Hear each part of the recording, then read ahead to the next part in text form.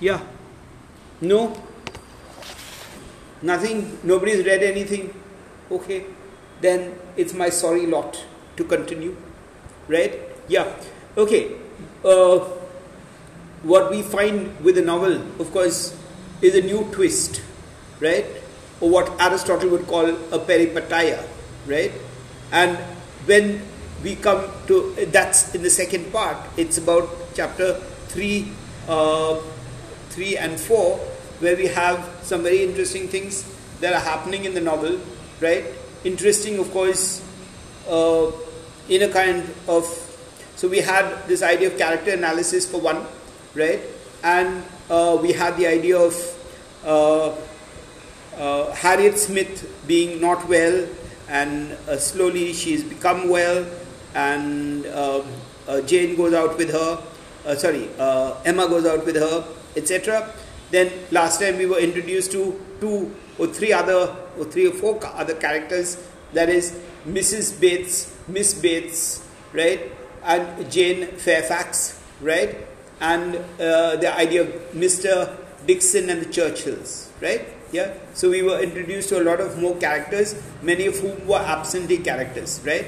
And the idea was that Jane was coming back, and who's Jane becomes a kind of the discourse that Emily, what's the name?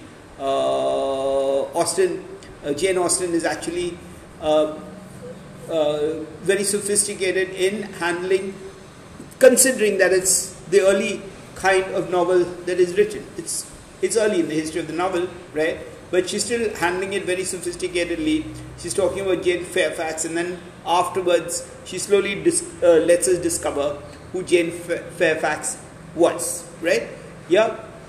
And now we have a new kind of twist, right? And you have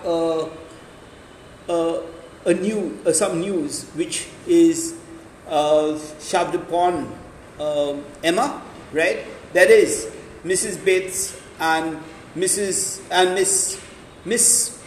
Bates and Jane Fairfax come and visit Emma, right?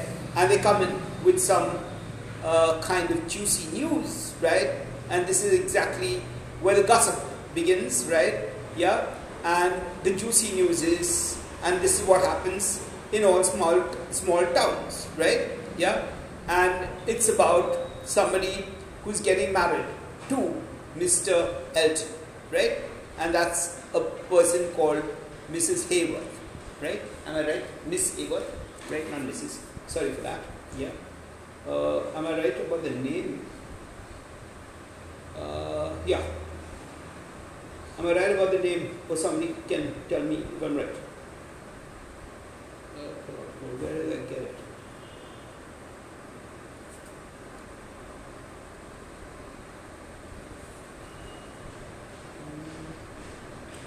Mr. Hawkins, sorry. Yeah, Hawkins, not Hayworth. Hayworth. Okay, fine. Hayworth is a place in England, right? It's Hawkins, right? Yeah, fine. And what's interesting is you also have the idea of Mr. Knightley, right? And he giving his kind of point of view, right? And Emma giving her, right? Yeah. And they're talking about the idea of Jane and all that kind of thing, right? Yeah. He had been used to think to her unjust to Jane, and how and now great pleasure is making an improvement, right? Yeah. Now we had in the last chapter that we saw that you have this idea of up and down, right? Which I'm sorry for using it in that way, but the idea is who's up and who's down culturally, right? And that's something that this woman called Emma is up to, right? Emma is actually trying to talk about who's up and who's down, right? And this is about culture, right? Who is acquired culture? Who is more cultured? Okay, and Emma likes to think that she has got the pride of place in this small town or this small little place, right? And she is the most cultured of all, right? She tries to control the life of Harriet, right? She tries to play all that kind of thing in the first, and of course she gets a lesson, or karma catches up very quickly, because the kind of proposal she makes Harriet refuse the proposal of Robert Martin, right? Yeah, and very soon she makes Harriet try to get entangled, or try for a match for Harriet with Mr. Elton, right? Yeah, and what is interesting is that gets a backseat because, or that gets into trouble because Elton is actually interested in her, right, and not in Harriet, right? So that's something that goes off. And then the next bit is the visit to the Bateses and the idea of Jane Fairfax, right? So that's one bit that happens. And the other bit, which is important over here, is that they're talking about manners and culture, right?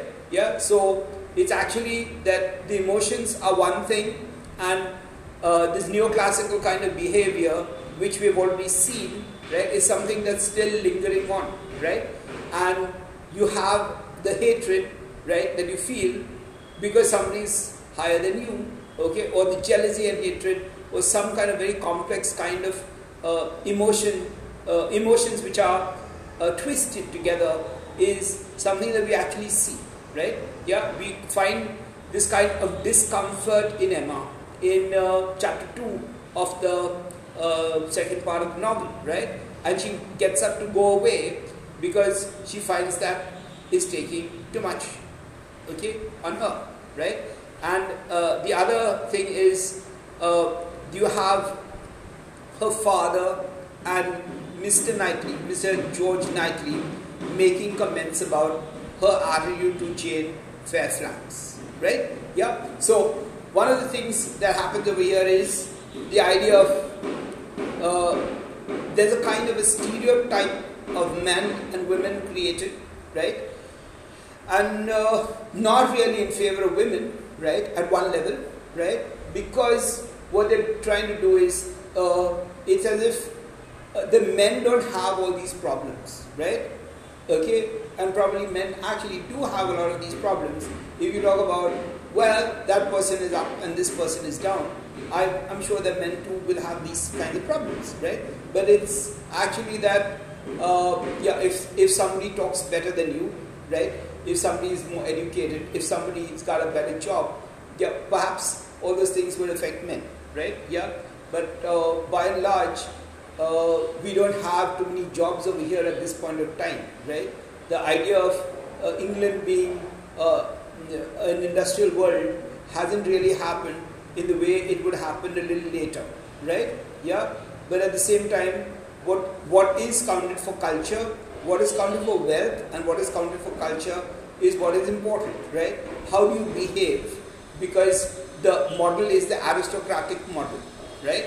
Over here in India, it's something that you are born to, and that's something called caste, right? But over here, it's what you call the aristocratic model, right?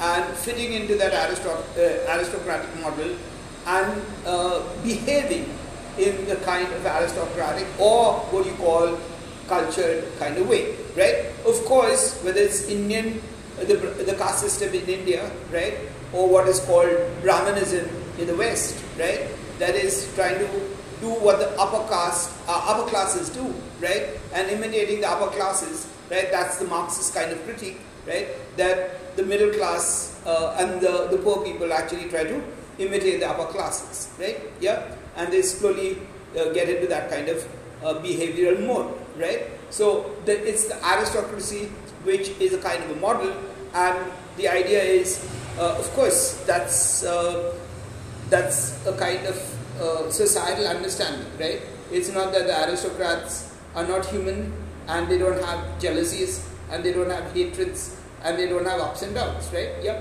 But these are definitely aristocratic people with the amount of wealth that they have, right? And they're certainly not lower middle class people at all, right? Because they have enough of property. We remember that Jane has 30,000 pounds, right? Which is a lot of money, right? Yeah, and the other people are talked about as 10,000 pounds, etc., right? So they're talking about how much money do people have, right? Yeah, and they're also talking about, so they're talking on two levels. We're talking about actual wealth, right? And that's the capital, right? And we're also talking about the cultural capital, right? And the cultural capital is seen in music, right? Of course, in this chapter, chapter 3, we are talking about, we've already talked about the cultural capital in chapter 2 when you're talking about Jane Fairfax, right? Yeah, and why do they have that problem with Jane Fairfax? It's because Emma would like to think that she is the most cultured person in this little place that they are in, right? Yeah, and it, of course, a competitor on the cultural front is this woman called Jane Fairfax, right? Whose grandmother and aunt are not really a very wealthy lot of people, right? As you'll see very soon, right? Because they've sent them a portion of pork, right? And the hind part of the pork and the loin part of the pork, right? So that's sent to them, and they're talking about how to cook it, and Mr. Woodhouse is also coming in with that, right? Yeah. So the idea is, do you roast it or how do you treat it? And that's the kind of discourse that they have, right? But what is important over here is that we're talking about culture and the idea of the neoclassical culture, which we get because of reading Addison, okay, especially the Coverley papers. So that there's a lot of that kind of stuff which is going on over here, and the idea of what is politeness, right? And that's of course something that's very, very English. The idea of politeness and how does politeness work in a small town, right? Yeah, and the culture of politeness which comes in is something that you find very, of course, it's also imitated by a lot of people in the high IS kind of circles in India at colonial time, and also in the military, right? Yeah, and so you get a lot of people who try to imitate this kind of Englishness, right? Which is the idea of not showing your emotions, right? And accepting that, well, somebody is got talents which are better than yours or as good as yours, right? All that kind of social grace is something that is a part of the novel, right? Yeah, and that's exactly the idea of this Addison and Steele stuff settling down to the upper classes, right? Because what happens over here is we have Addison, right? Addison actually talking about, when I'll just talk about Addison in a bit, yeah? So the idea of the Coverley papers, which you might have heard of when you were doing your prose, right? If you've not read it, yeah? The Coverley papers is a very important kind of way of actually dealing with the culture, right? Yeah, and the idea of Englishness is something that comes up with the Coverley papers, right? Yeah, so Addison and Steele are almost laying down the laws of how culture should work, right? And they're talking about this idea of decency, like what you get in John Ruskin, who is much later, of course, that's in the Victorian age. He's talking about, if you have read his introduction to Unto This Last, he's talking about, first of all, you should be training people in gentleness, right? Yeah, and Roger the Coverley is actually a kind of a person who is talking, is a fictional character that is created by Addison, right? Joseph Addison is creating him, and he's very interesting to read because he's talking about Roger the Cavalier Church, Roger the Cavalier here, Roger the Cavalier there, right? Yeah, and this is a kind of the manners of Roger the Cavalier is supposed to have been inherited by a lot of people, right? Yeah, and actually what you have over here is this idea that you get Mr. Knightley and Mr. Woodhouse probably being influenced by that kind of cultural transformation or cultural model, if you like, right? Of course, it seems that that is the case, right? But whether they were directly influenced by the reading or not, right? At least Jane Austen is, and she's creating this kind of ambience where the people actually behave like that, and perhaps they did, right? Because they've slowly moved away from the idea of culture, the idea of high breeding, the idea of politeness, right? All these things have happened, right? And what is happening over here is they're talking about what is your attitude to Jane Fairfax, right? Yeah, that's what Mr. Woodhouse and Mr. Knightley are talking about, right? And so they're talking about this idea of music, and I'm sure Miss Fairfax must have found the evening very pleasant. Emma, you left nothing undone. I was glad you made her play so much. For having no instrument at a grandmother's, it must have been a real indulgence, right? So the idea is you have to be polite with the people who you're maybe even very jealous of, right? So that the jealousy and all is kept down, right? Of course, if it was today's world, people would talk about the jealousy quite openly, right? And say, well, I'm really jealous of Jane Fairfax, right? Fairfax, because of her manner, right? Or the other reaction is to imitate Jane Fairfax, because according to Roger the Cavalier, right, he is talking about how things happen in the village, right? Roger the Cavalier, what's his name? Addison, right? He's talking about the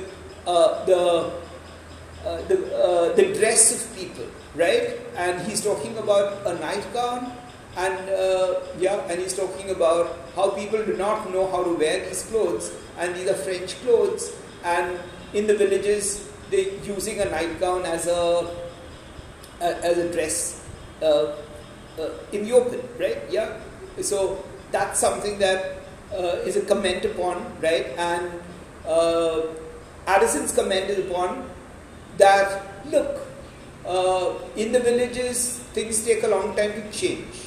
In the city it doesn't take a long time to change, right? Yeah. So the idea is this cultural practice will go on for a long time, and if people are not aware of the culture, that's exactly what's going to happen to them, right? So the idea of cultural awareness is something that comes up with Addison and Steele, and with that cultural awareness, we're talking about Englishness, right? I'm sure that you've already studied this, because you might have studied all these things in prose, right? In the prose course at least, right? And what is important over here is they're talking about how you have to be polite and you have to be good, and you've actually made a play so much. So the whole idea of music and the bourgeois kind of culture with the piano, etc., is something that happens, right? I'm happy you approved, said Emma, smiling, but I hope I'm not often deficient in what is due to guests at Hartfield, right? No, my dear, said her father instantly, that I'm sure that you are not. There is nobody half so attentive and civil as you are. If anything, you are too attentive. The muffin last night, if it hadn't been handed round at once, I think it would have been enough. Right?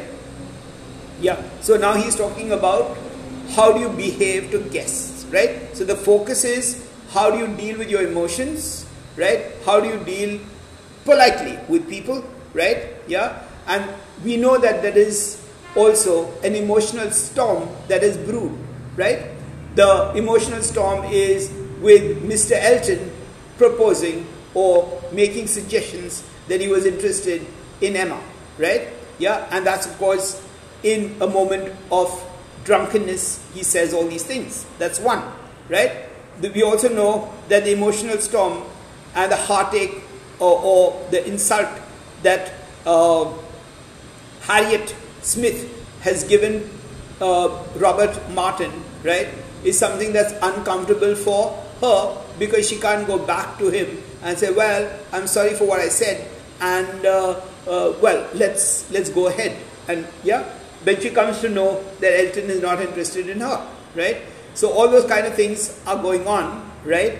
And these are the emotional, right? And the other is what's happening outside in society, and you have this neoclassical kind of behavior which is still settled down, right? Yeah, and here you have the idea that you have what you call jealousy or some kind of comparison between Emma and Jane Fairfax, right? And actually Emma is feeling very uncomfortable that perhaps Jane Fairfax is more beautiful than she is, and also she is more accomplished socially, or what you call more civil, right? That's one, not civil, not even civil. The word, of course, is more sophisticated because of her exposure to city life, right? So more cultured, more, yeah, so all that kind of thing is what is happening, right? And here you have this thing which Jane Austen has created, which is how the men are so detached, right? And this is a kind of a cat fight, right? Yeah, it's a kind of a very, very womanly thing, where one woman is very jealous of another woman, right? Yeah, so what does a woman do in such situations, right? Where one woman, and this is just plain human, right? And it's only that women are more sensitive, right? Women are more emotional by and large, right? Yeah, and that's why they probably don't hide it, right? Men probably are not trained to hide their feelings, right? Yeah, and it's only in some moments, like in drunkenness, right? Or it's in a moment of masculinity, right? That the guard of men might be let down in this very kind of patriarchal and very cultured kind of setting, right? A very restricted, conservative society, yeah, and men are not supposed to show their emotions, right? Women might, right? And even then, you find that they're covering up what they actually feel, right? That's part of what you call the polite hypocrisies, right? Yeah, so I might hate you, but, well, I have to be very polite, right? And so that's something that a lot of people also imitate in India, right? Yeah, because of all these kind of novels, right? And it's, yeah, you get this idea of these people who actually are, what's it called? Who actually think some other people are disgusting or lower than them, but they talk very nicely to them and very politely to them, right? Yeah, so that's, and of course, in English, ELT, we have, not only ELT, yeah, in linguistics we have the politeness principle and the cooperative principle, right? Yeah, and I remember my teacher Uday Kumar, who we met after many, many years, because I didn't know why he left the department then, right? But, yeah, he says, well, at that point of time in the English department in Pune University, there was too much of the politeness principle, right? Yeah, and that's why that's very important, because unless you understand what's going on, you can't understand the politeness principle and, yeah, who are the people responsible, right? Yeah. So what is actually happening over here is you're talking about the fact that they talk about attentive and civil, right? And you're talking about the muffin, right? And you shouldn't have given another round of muffins. One round would be enough, right? Nothing excessive, right? The second round of muffins may have been excessive, right? And that's what's very interesting about the English. They don't eat very much, right? Yeah, so you have the 5-course meal which is served, And you can't go on eating, certainly not like us, because we keep eating a lot, right? As compared to this idea of the English, right? You have your 5-course meal and every portion is limited, right? And you don't ask for any more, right? And that's why we have that famous line in David Copperfield, right? Which is, "Sir, can I have some more?" Right? Yeah? Oliver Twist, right? Yeah. Oliver Twist? Yes. Right. Oliver Twist, right? So that it becomes an issue because that's gruel, right? Gruel is some soup, which is almost very watery soup, right? Yeah?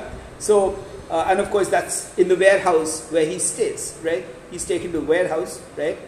Yeah. So, what is interesting is we are talking about culture, right? And we're talking about Knightley, right? And no, said Mr. Knightley, nearly at the same time, you are not often deficient. Not often deficient either in manner or comprehension. I think you understand me therefore, right? Yeah. So he says, well, you are, he's actually saying, you are the perfect host, right? And you have to treat the guest very well. That's a part of the politeness principle, right? Yeah. And of course, they're also referring to the idea of, yeah, what we know of Emma is that she's not able to control her emotion and wants to get out, right? Because she actually feels that Jane Fairfax is far superior to her in beauty and in culture, right? Yeah. Yeah. So that's the kind of comparison that's going on. And Ark look expressed, I understand you well enough. But she said only, Miss Fairfax is reserved, right? Yeah. Now the question is, that's the crux of the matter is, you in polite society, you don't say all these things. You say, well, Miss Fairfax is reserved, right? So that's an understatement, right? Which is interesting because we know the context, right? Yeah, we've already been shown how Emma has behaved, and we're talking about how do you have the emotions, right? So one is the emotion and one is the exterior, the social kind of face that you put up with, right? And you have to be polite all the time. That's typically English. I always told you she was a little, but you would soon overcome all that part of the reserve which ought to be overcome. All that is has its foundation in diffidence. What arises from direction must be honored. Yeah, discretion must be honored, right? Yeah, you think her diffidence, I did not see it. Yeah, my dear Emma. So the idea is diffidence is, so that's what perhaps Knightley says, right? That is, you're talking about her being reserved, right? And Knightley thinks that is diffidence, right? And diffidence is not wanting to act, right? So that we are talking about two qualities which the English normally refer to. The idea of being reserved, that is not coming out and not showing your personality, not showing your likes and dislikes, right? So we talk about, and that's exactly where the English differs so much from the Americans, right? The Americans like to make a loud kind of self-statement, right? Okay, and like to say, you know, this is what I like and that's what I like. Oh yeah, I like this and I like that, right? The English will be more reserved and not show their personality too much, right? So the idea of being reserved is a kind of a high quality among English kind of manners and behavior, right? And here you, so the idea of, is she reserved or is she diffident, right? Is she a person who's not very sure about herself, right? Yeah. And so you think her diffident, I did not see it, right? Now I think Emma might be saying that, right? Yeah. My dear Emma, said he, moving from his chair into one close to her, you are not going to tell me, I hope, that you had not a pleasant evening. Oh no, I was pleased, right? So here we are talking about Jane Fairfax coming to the house and having a pleasant evening and all that kind of thing. Yeah, so that's one of the things that's going on, right? And Oh no, I was pleased with my own perseverance in asking questions and amused to think how little information I obtained. Right? Yeah. So now the question is, these are very, very political kind of statements that are being made. Right? They're statements that are made which is talking about English manners, English customs, right? And how do you have barbs against somebody in a most polite manner, right? So she says, well, I was very happy about the way I behaved, right? Yeah, she's actually saying that, right? And of course, I asked so many questions, and this woman didn't give me the reply or the answer, right? Yeah. So actually, she's saying, well, she's overshrewd, right? Yeah, because the person who doesn't give you answers to questions, right, and evades a question is a kind of one, you might say, very cultured. That's being generous to the person. The other is to say that, well, that's very cultured, but this very shrewd, right? And this kind of, and that's the way that the English are, right? They won't give you too much of information, right? So I'm sorry, I have to take a diversion over there. And if you've heard, since you all are doing linguistics and ELT, yeah, we talk about this idea of, yeah, who is this guy? Yeah, Searle? No, Searle is not Searle. Yeah, it's Kant who does it, and yeah, I'm sorry, I've forgotten the thinker, yeah, but it appears in Roger Fowler's Stylistics, right? Stylistics is a novel or something, right? He's talking about the quality, yeah. Yeah, I think it's Searle's principles, if I'm not wrong. If I'm wrong, I'll check it up and let you know, right? Yeah, the axiom of quality, the axiom of quantity, the axiom of manner, right? Yeah. So the question is, you're not supposed to say more than is required, right? That's quantity, right? Quality, always speak the truth, right? Don't speak any untruth, right? Yeah. Yeah, and yeah, it's Searle. I'm sure that it's Searle, right? Yeah.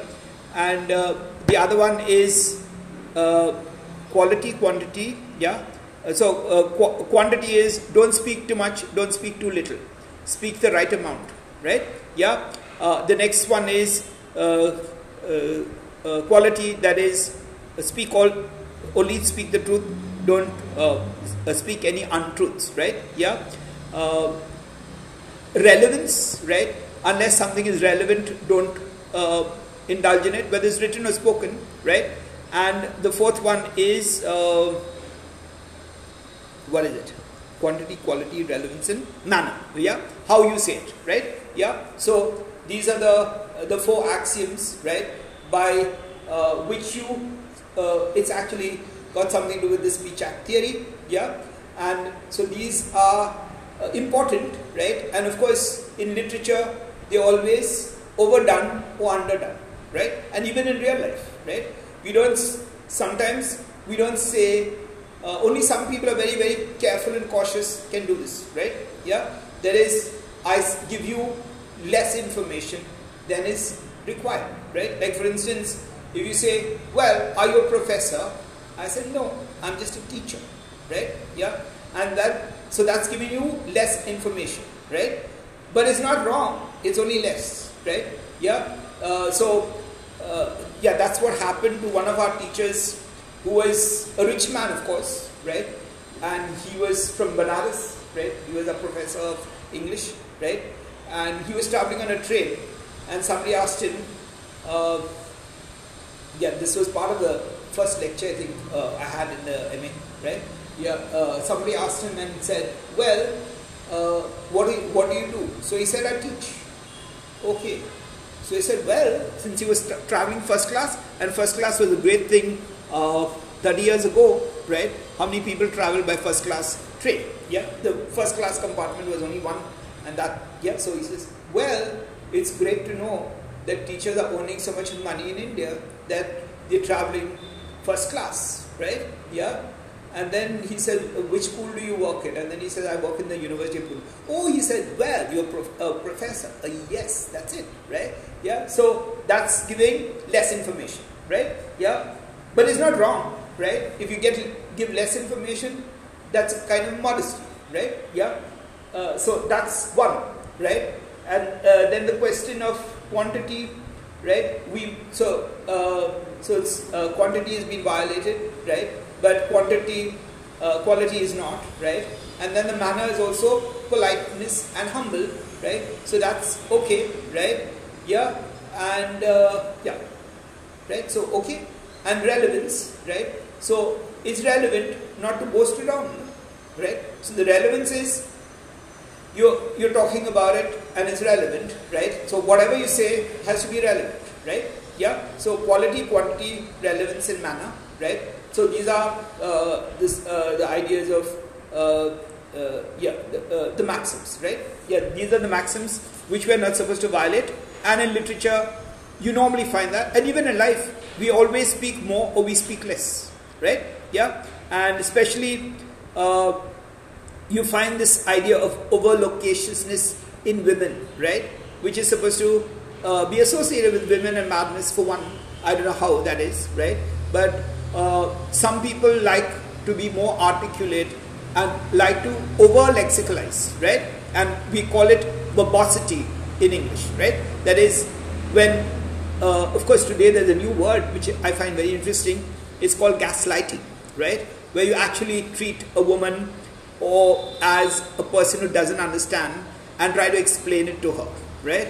Of course, it's happened the other way with me, right? This servant maid constantly, when a very, very obvious thing, she'll explain it to me and try to explain it to me as if I'm a 2-year-old or a 3-year-old child, right? Yeah. And I said, well, I mean, there's no need of explaining it so much, right?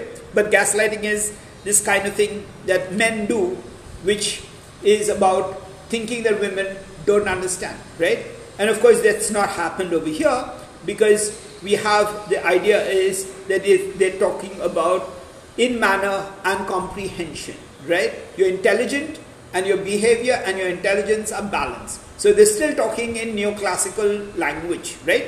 Yeah. So all that is happening over here, right? And then they also talk about oh no, I was pleased with my own perseverance and asking questions and amused to think how little information I obtained, right? Now that's a very clever English way of doing and poking a barb with somebody, right?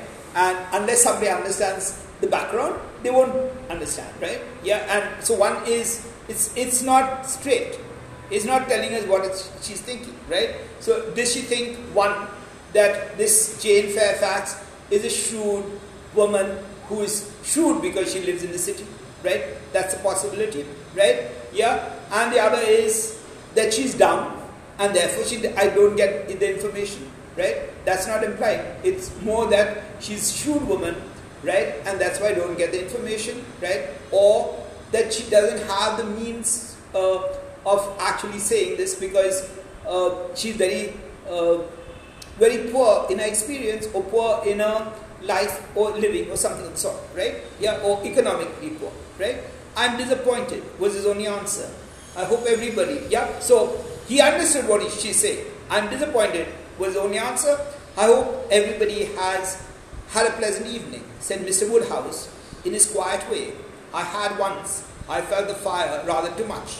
But then I moved my chair back a little, and it didn't disturb me. Miss Bates was very chatty and good-humoured, as she always is, though she speaks rather too quickly, right? Now you get all these barbs, right? So Miss Bates is chatty and good-humoured, right? But she speaks too quickly, right? So the English speak very slowly, right? So a person speaking very quickly, that's something that is too much for him, right? So the question is the right tempo, the right speed, right? So that's, yeah. However, she is very agreeable, and Mrs. Bates too, in a different way. I like old friends, and Miss Jane Fairfax is a very pretty sort of young lady. A very pretty and a very well-behaved young lady indeed. She must have found the evening agreeable, Mr. Knightley, because she had ever right? Now, she's saying that, well, she had Emma, so she must be very happy. And Mr. Woodhouse is not aware of what in psychology you call the undercurrent, right? Yeah? On the surface, everything is smooth, all is polite, but you have the undercurrent over here. And she says, well, it must have been very good for her because Emma was here, right? And Emma must have found it nice also, and it was very pleasant, and we have a lot of pleasant company, right? Yeah? So the undercurrent is what we're talking about, right? From the last chapter, we have the undercurrent continuing over here, right? And of course, the last chapter, it was not so much of an undercurrent. You actually got this idea of this kind of surge of jealousy and the surge of anger and the surge of being uncomfortable with the fact that Jane Fairfax is actually more accomplished than her, right? Or she would think is more accomplished than her, right? Or has more opportunities than her. And of course, the idea of birth, right? Yeah, like for instance, there was somebody, this is my first encounter in Gujarat, right, where this clerk of mine was taking me around the place, right? And he was talking about somebody who was a tribal, right? And he had converted to Christianity, and he's saying, well, he's got everything, right? So that's the kind of thing, yeah? So feeling jealous about him. So I said, well, if you want that, why don't you convert and why don't you do all that if you think that it's so simple, right? Yeah, yeah. So that's as interesting as it gets. Yeah. So you're saying that, well, there's an equality, and maybe the person is even better than I am, right? Yeah. So if that's exactly the problem that we have in India, right? Yeah. So a Dalit is not supposed to be more cultured than us. That's the way this man spoke, right? And of course, I was very, very ignorant at that point of time, and I didn't even understand where he was coming from, right? Today, of course, I'm more mature and wizened up about all those things, thanks to all the debates that we've had about Dalit studies, etc., right? Yeah, but when we get into this culture studies of England, you can see what is going on, and that's why I'm taking some trouble to go slow over here, right? And Emma saw his anxiety. Yeah, true sir, right, said Emma. And Emma, true sir, and Emma, because she had Miss Fairfax, right? So that's the other one, right? Yeah, she must have found everything agreeable, Mr. Knightley, because she had Emma. True sir, and Emma, because she had Miss Fairfax. Now, he is doing something which is something that is very male, right? And very disgustingly male. He is trying to actually tease Emma, right? Yeah, and Emma also, yeah, must have been very happy because she had Fairfax, right? Yeah, and and of course it's done very sophisticatedly because it's talking as if I don't even consider the fights between these two women, right? Yeah, and I'm being fair and equal, right? Yeah, if you say this is true, then the other thing is also true, right?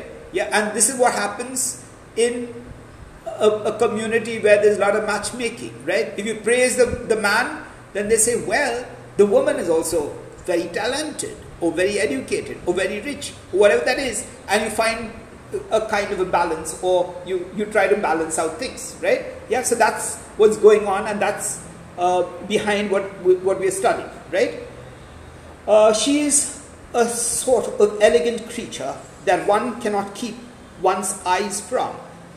Yeah, Emma saw his anxiety, right, and wished to appease it, at least for the present, said, and with sincerity which one could not question, right? Now, Emma's playing it true. Maybe Emma actually says, well, so what? If she is that way, she is that way, right? And one couldn't question. So we know what people say, but what is happening inside them? That's what's going on over here, right? She's a sort of elegant creature that one cannot keep one's eyes from. I am always watching her to admire, and I do pity her from my heart, right? Yeah? She's saying, well, I admire her, but I also pity her, right? Yeah? And I think, I don't know whether you were there for this play called Ulti Va, right? Which was stage at this Forum for Contemporary Theory. I think it was not allowed in the faculty, right? But it was, I saw it in the Forum for Contemporary Theory, right? And it was also in the science block and in the journalism department, but I think the English, the Faculty of Arts didn't allow it to happen, right? And I had a problem, a very serious problem with it, and I hope all my friends who took part, I hope none of you are there, right? But if you were, I'm saying that straight, right? Because I don't have this kind of British politeness at all, right? Yeah? And I actually brought this up, and I actually told the people over there who had acted, and we put up the play, they had this Gibran poetry, right? Pity the nation, pity the nation, pity the nation, pity the nation. Yeah, I'm going on with that. I said, well, how can you even use this kind of poem, right? Because Gibran is sitting in the United States and is talking, he's a Lebanese, right? Yeah, so he's a Palestinian Lebanese, if I'm not wrong, right? Yeah, and he's writing his poetry in the United States where he's very comfortable, away from all the political action and all the kind of horrible things that are happening to the Palestinians in the Gulf countries, right? Yeah, basically because of Israel and all those kind of things, right? And I said, when you say pity the nation, how can you say that, right? Because you're actually saying what your play is showing is we are watching our own death, right? Yeah, you're actually showing the conditions of India, right? You're showing how we're actually suffering, not only economically but communally, politically, and all those kind of things. That's what your play is showing. But you're saying pity the nation, and pity the nation means I'm in a superior position and you're in an inferior position, right? Yeah, and of course there's one of my friends, and we had a big argument and discussion after that, not with the people over there, but who acted, right, and not even with Shakti Bhai, the director, right? But I said the same thing to him.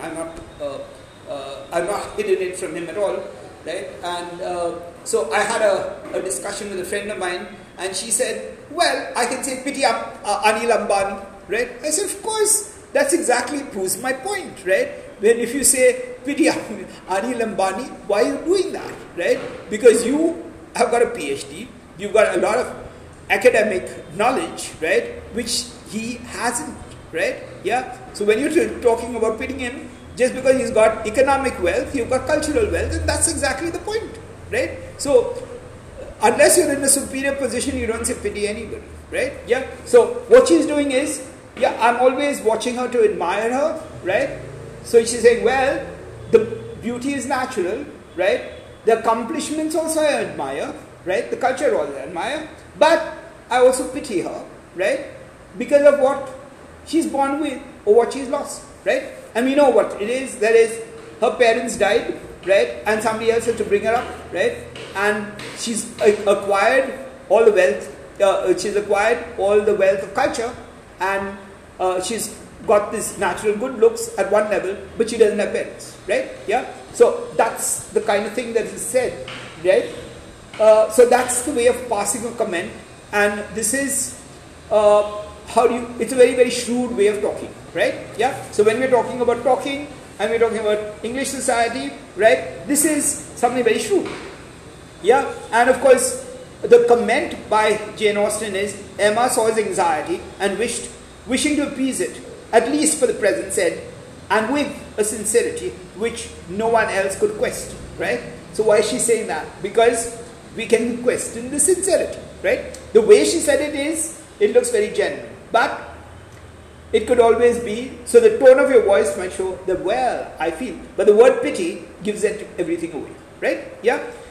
Mr. Knightley looked as if he were more gratified than he cared to express, and before he could make any reply, Mr. Woodhouse, whose thoughts were on the base, said, it is a great pity that their circumstances should be so confused. A great pity indeed, and I have often wished, but it was so little one can venture to do, some small trifling presents or anything uncommon. Now we have killed a porker, right? Now that's the question of, they have a farm, they have a pig, right? And pork that's the meat of the pig, is a delicacy, right? So they're talking about this kind of a pork chop kind of thing, right? Which, of course, you have to pay quite a lot for, right? Yeah, and so he says, so he's talking about pity in this economic manner, and what happens with that pity? We see this in Bill Gates, we see this in the American kind of philanthropy, right? When we say, well, give India all this, right? Give them so much of money, right? So that's exactly what he's doing. We are rich, we've got power, right? And that's what we call patronizing, right? Yeah, it's actually what we call a patron and patronizing. So he says, well, send them, we can only do something because I pity them, right? I'm sending them all these gifts, right? So that they have a happy Christmas and a happy Christmas time, right? Yeah. So that's what he's talking about. But the whole pity comes from the idea of they are impoverished, we have got. Of course, it's generous and it's very nice in that, right? But at the other level, it's this attitude of being patronizing, right? Yeah. And probably the best thing to do would be to say, well, let them manage with what they have, right? Yeah, don't be patronizing over there, right? Yeah, and I always have a problem, especially after the lockdown and all that kind of thing, because there's a limbu pani wala, there's the chai wali, there's the peanut wala, who I used to buy occasionally from, right? But every time I see them, and I know that everything is terrible, right? So I deliberately buy something from them, right? Yeah, and sometimes I begin to wonder, am I doing the right thing or the wrong thing, right? Am I treating them in a patronizing manner, right? Yeah, but they really require the money because they're getting very depressed, right? I think we all know that, and it's very sad to see that people are actually, of course, the condition is a little better today, right? But 3 weeks ago, 4 weeks ago, when the lockdown had just opened, right? Unlock 1, right? Yeah, you could see the desperation on all these people because they didn't have money and they couldn't beg. They can't beg, right? So somebody told me, why don't you just give them the money? I said, how can I do that? That'll be insulting them, right? Yeah, yeah, because people are very frightened about getting the virus yourself, right? Yeah, so that's something that we have to think about, right? Yeah, now the next thing is about the pork roast and what do they use and how do they use the pork roast and all this kind of things, right? So that's something else that happens, right? Yeah, and then what happens further is that you get a new kind of twist in the story, right? Anybody wants to ask anything about this, because I hope I've not been very unclear about it, right? And I've tried to make it as clear as possible because it's a question of language, right? And I don't know whether all our students are equipped enough to understand these complexities, right? Yeah, because I've actually seen people doing all these things that they're doing here.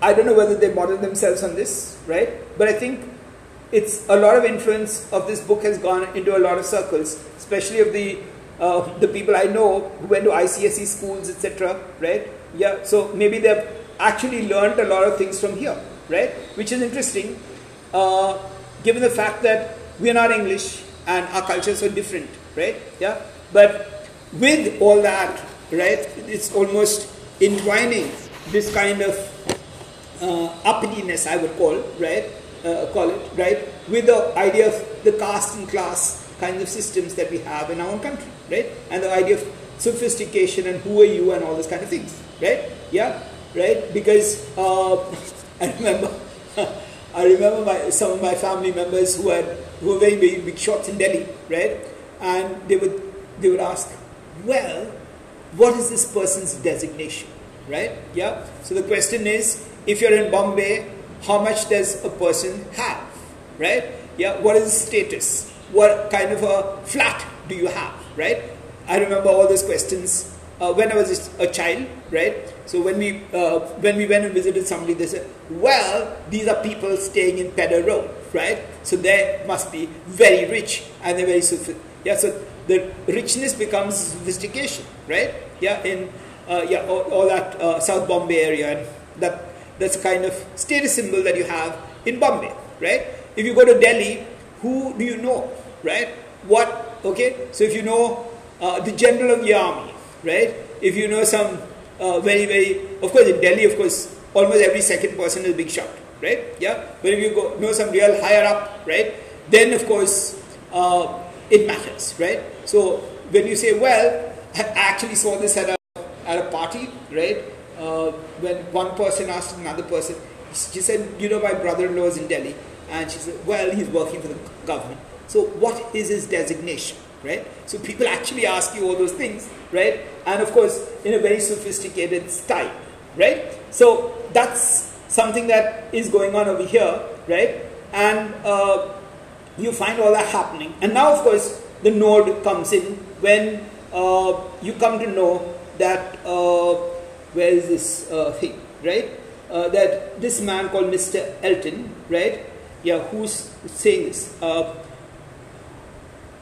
Yeah, quite overpowered. So, yeah, so this woman, Miss Bates comes in. Oh, my dear sir, how are you this morning? My dear Miss Woodhouse, I come quite overpowered. Such a beautiful hindquarter of pork, right? You are too bountiful. Have you heard the news, right? And this is, she's saying this, Mr. Elton is going to be married, right? So that's another twist, right? So you have, the first twist is when Harriet talks about Robert Martin, right? And Emma deflects it, right? And tells her to refuse the proposal, right? The second twist is when Emma tries to make this match between Mr. Elton and Harriet, right? And of course, that goes on for some time till Elton reveals that he's not interested in Harriet but is interested in Emma, right? Yeah, and then Emma turns that proposal down, right? Yeah, or treats it in a very sophisticated manner as if Elton is drunk, right? Yeah, now what happens is you have a twist over here, and Elton is got engaged to be married, right? And then the question is, where and whom is he going to get married? So that's a question, and he's going to marry this woman from Miss Hawkins, yeah, and she's from Bath, right? Yeah, so you know Bath is a place very close to Canterbury, right? Yeah, yeah, kind of, yeah, almost there, right? Yeah, so so you have her, and she's from Bath, not very far from London, right? But what you have over there is this person from this place, right? And who is she? And then after that, you come to know after a lot of discussion that she is a merchant's daughter, right? And Emma looks down on that, right? Yeah, the idea of the aristocrat's daughter, that is a person who's gained wealth from the father and forefather and all those kind of things, and the merchant is thought of as lower than an aristocrat, right? If you read Trevelyan, you'll find that you have the lord of the manor and the merchant class, which comes up because of all the trade, right? And the merchant class develops very much without having just collecting goods and selling them. Actually, it's wool making, so it's wool and cotton and cloth, woolen cloth, right? That's what England exports, and that's how the merchant class develops. Of course, there is also the Industrial Revolution, which slowly takes place, right? And that's when you have the journeyman and you have the master craftsman, etc., right? But marriage is by and large a way to change status, right? Yeah. So a person who is not very rich, and that's what we have in many of the novels, right? Whether it's male, it's normally a woman, okay, from a poorer family gets married to a person from a richer family, right? Yeah, and that's how they go up the ladder, right? Yeah. Of course, in India, you have in both ways, right? You have a lot of people eyeing the dowry, okay, or eyeing the property of the wife, right? That's the tragedy over here, right? Yeah. So, so that's one class of people. And what happens is when she says that she's the merchant class, right? Yeah, I'll take, yeah. Then that becomes an issue, right? Because that's where she counts for herself as superior, right? Yeah. So that's one. And then of course, before I forget, the 10,000 pounds, right? So she also got 10,000 pounds, right? So yeah, maybe please read all these chapters and come tomorrow, right?